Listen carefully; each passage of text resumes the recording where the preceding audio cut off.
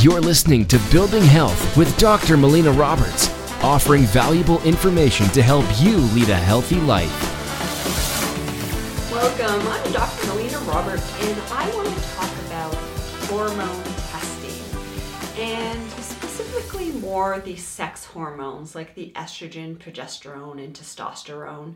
And I want to make the distinction between the different types of testing. So whether it's the blood test, so a serum hormone panel, or it's the salivary hormone testing. And then we also have urine hormone testing. So these are 3 different tests that we can run for the hormones.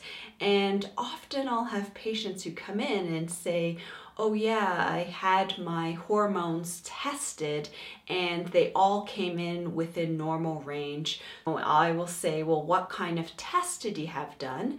And they'll say, oh, I just had a blood test that checked my hormones, and they all seem to be fine. That blood test just doesn't give us the full story. So that's why I want to go through the distinction and the difference between these different tests and these different ways that we look at hormones.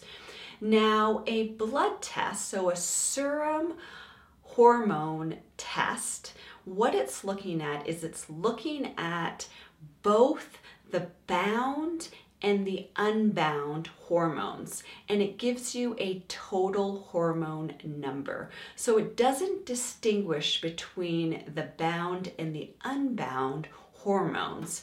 So what can happen is that we can have a normal amount, a normal number showing up, or we can even have a high range, but that doesn't tell us how much is unbound and biologically active in terms of those hormones. So sometimes you can have those numbers in the normal range or even in a high range, but if those unbound are actually in the low range, then you can actually seem like you're functionally deficient in those hormones. Now with the salivary hormone test, it's measuring the unbound, free, biologically active hormones that are actually available to be able to bind to the receptors.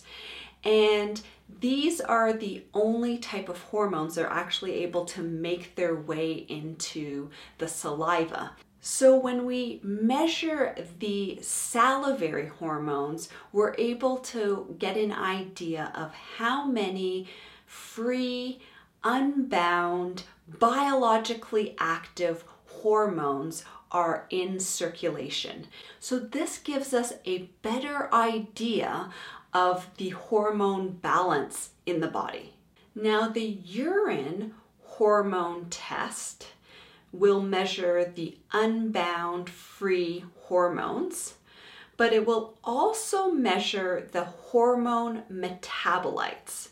So we will get an idea of the parent hormones and how much of those hormones are active, but it will also give us an idea of how those hormones are metabolized in the body.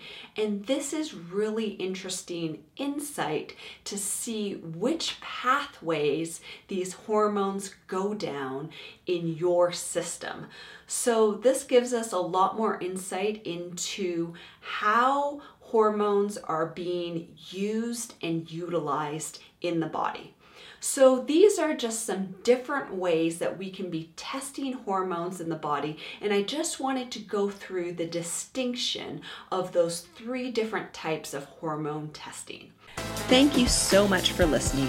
If you've enjoyed this podcast, please like it, share it with your friends and family, make a comment below, help us spread the word of creating health.